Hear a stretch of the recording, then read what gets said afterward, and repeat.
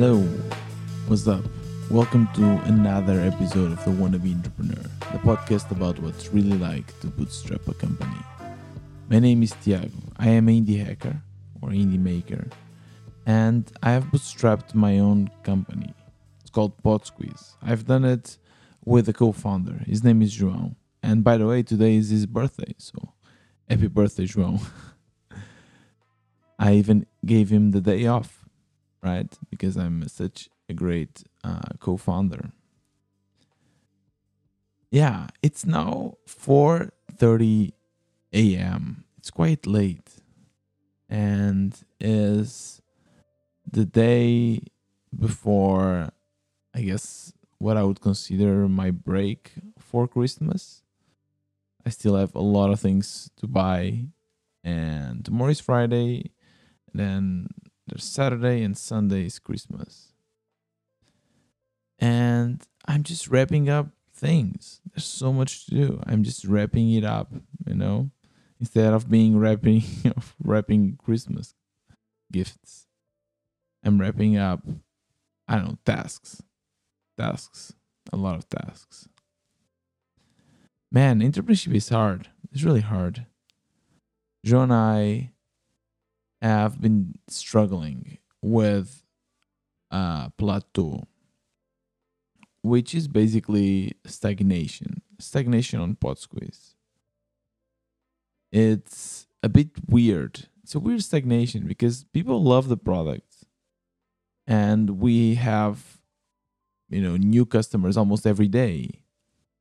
But at the same time, there's also a lot of churn that kind of balances each other out. It seems that there's like this weird invisible line that doesn't allow us to cross. We try everything. We try building new features and betting on SEO and social media. Actually, we haven't tried a lot of social media, to be honest, but we have done a lot. And there are a few things that are working out. SEO is working out really good. We are growing. Every day we get more clicks from Google. And we still have our cold email strategy. And our product is getting better. And we talk with all of our users and everything. But for some reason, we cannot cross that barrier. It's so odd. It's really odd. And there's multiple theories. João says that once we get to this barrier, to this plateau, it's really hard to break it. In his entrepreneurship life, he had multiple businesses that reached this level, and he was never able to find a solution to cross this plateau. To be honest myself, I've never even reached this far. So it's a first for me. In one hand, it feels hard to believe that we already reached a plateau, that we reached the maximum of our capacity. Because, we are two smart guys, and the company is not even 1 year old. Why? I think there's probably a lot to grow. So, one thing that I try to do is to talk. I try to talk with a lot of other entrepreneurs, people with more experience. And first of all, I started realizing that what we have here is something really amazing. Even though it might not look like at first glance now because we are too close to it and there's a lot of frustration. A lot of people say that what we have achieved is amazing. We have achieved 150 ARR with really good profitability margins, higher than 70%, which apparently is not common. And once we start comparing our numbers, like our churn that we think it's too high, actually across a lot of other AI tools, it's normal, around 10%. So recently I had a chat. I had a chat with an entrepreneur, a seasoned entrepreneur, an investor here in Portugal. And he invests in small companies. He doesn't care about the VC, big unicorn companies. He cares about the little guy with one idea. He wants to help them. So I thought, okay, that's kind of us, right? We are bootstrapped. Let's have a chat. Let's just network. And these kind of chats, they might seem a little bit weird because there's no goal, right? I didn't want to sell pot squeeze. I didn't want to ask for money. I guess I wanted to ask for advice, but I didn't even have a lot of things specifically. I had a few questions that I wrote down, but I just wanted to chat, network, to get to know him, and for him to get to know me. So we hopped in a call and we described. We said what was going on with pot squeeze, and he said, "Oh yeah, everyone gets to that at some point. That's called a plateau. And every growth curve, every startup, no matter how big, if it's VC or not, it will hit this plateau."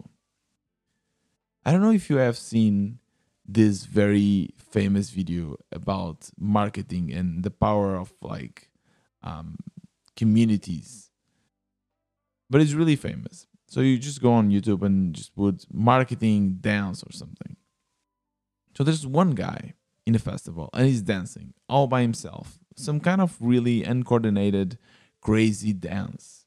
And he's doing that for a few minutes, and people look at him and think that he's crazy. And then, out of the sudden, this other weird dude joins him and also starts dancing. And suddenly, there's two of them. They keep dancing for a little bit, and then another one joins. Now there are three. And it's funny because the more people join, the faster others want to join. At some point, there's the whole crowd running towards the dance floor because they want to be part of it. They want to be part of this flash mob of sorts. And the song is about to finish. So it's really cool because you first see that it takes a while to grow, and then it grows super fast. People just run because they want to be part of that dance movement. And then it kind of reaches its whole capacity and it stops growing again. It does this S curve. It's a S curve that is actually quite common, not only in startups, but in a lot of other things. For instance, now with the coronavirus pandemic, you can also witness a S curve. It took a while to take off, then it started growing really, really fast, and then we kind of gained control over the virus and it plateaued. These things happen with a lot of things in life, even with growing muscle. When you're bodybuilding, for instance, at first it's hard, then you are able to grow a lot of muscle really fast, and then you reach your limit. It seems that it's some kind of law that controls life. And what this investor told me is that there is the the kind of bell of product adaptation. So you have that normal Gaussian curve, right? I guess you know the bell looks like a bell. And at first you have your innovators. These are the the users that are willing to basically try your product even if it's full of bugs. They will basically investigate everything and stay in line with you until you fix them. They have infinite patience. And we definitely met a lot of those, especially in the beginning, because we had so many bugs, but people were so curious and they really wanted to try our tool. So they would stay in line with us for a long time until we fixed it. After the innovators come the early adopters. Early adopters are the ones that are eager to test new technology. Yeah, they want to solve their problem, that's for sure, but they don't care if it's not fully fixed, or if there are a few bugs, or if there's a struggle to use the product. They will do it. And then there's a gap. There's a gap between the early adopters and the mainstreamers, or the early majority. Yeah, this gap, sometimes people can just simply not cross it.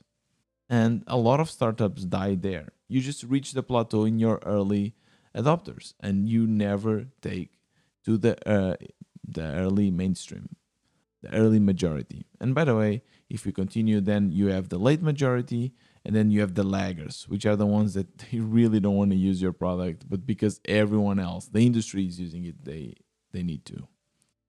Now, the way you market, the way you do marketing changes. It really changes for each one of these groups. The innovators is kind of easy. You just go on forums like Reddit, or you go on Product Hunt or something like this. And yeah, they will just adopt it. They will use it. If it's a good product and if it's solving their problem somehow, they will use it. Then the early adopters are kind of a similar strategy. You might need to convince them a little bit, but it's a similar strategy. You can use techniques like the ones we used, like cold emailing or I guess SEO. We noticed that cold emailing for us, for PodSqueeze, worked really well. We just had to send an email and say, hey, here's PodQuiz, this is what it does. Are you interested? And most of them would say yes.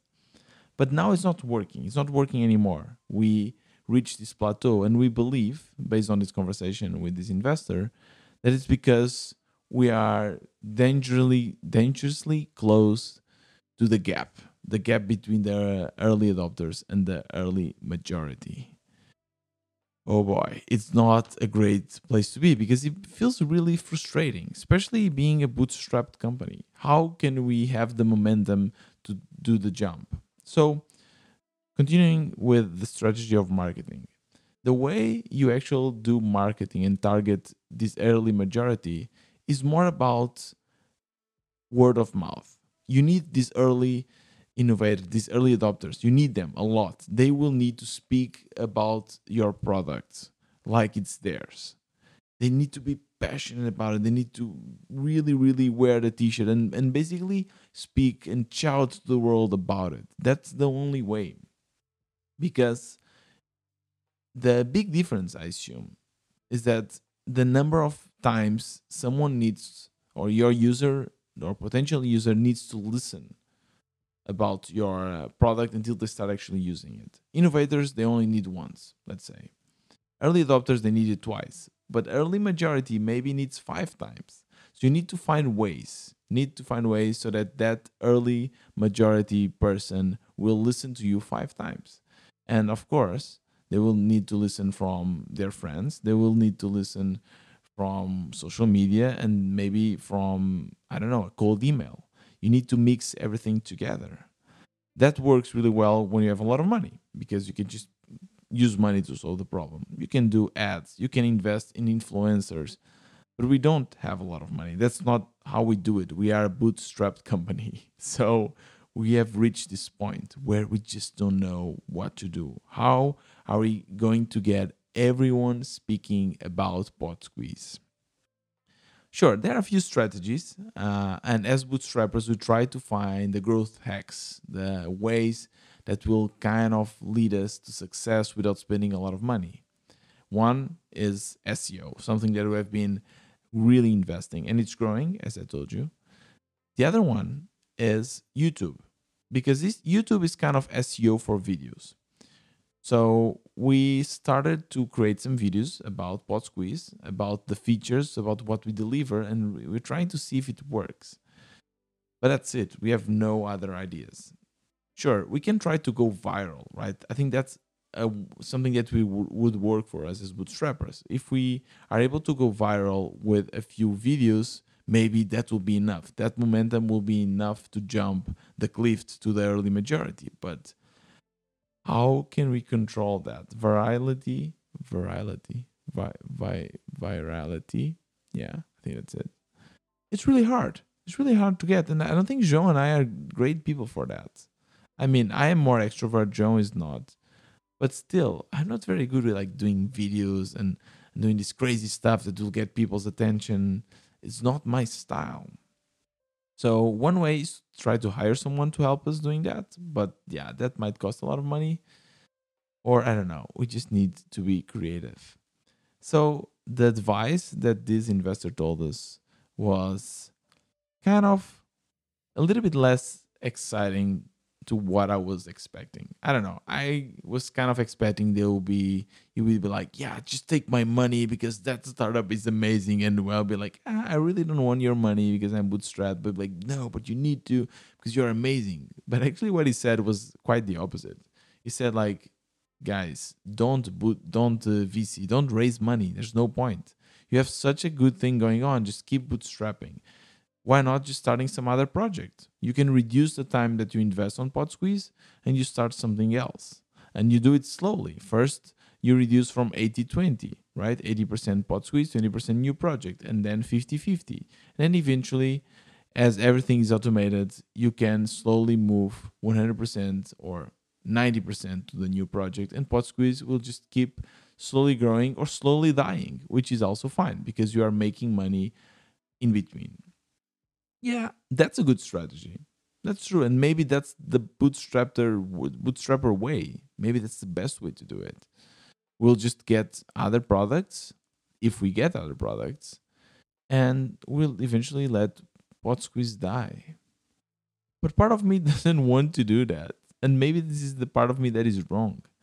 Part of me, with my ego, wants to fucking rock the world. I want to show everyone that bootstrapping a company can really work and we can get to millions.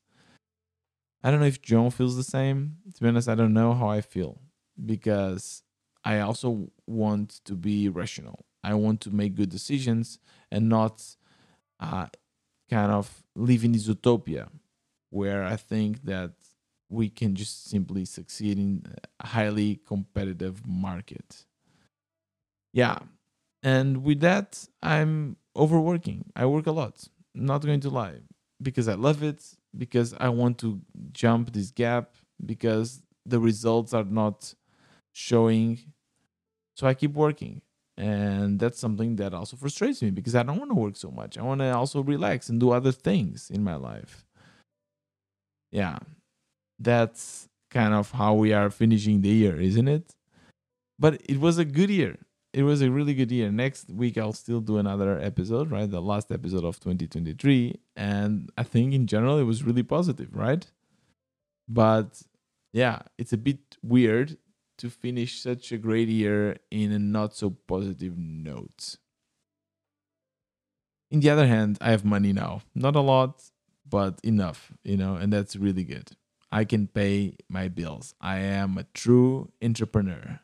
Does it mean that I will change the wannabe entrepreneur name? No, no, because there's so much to learn.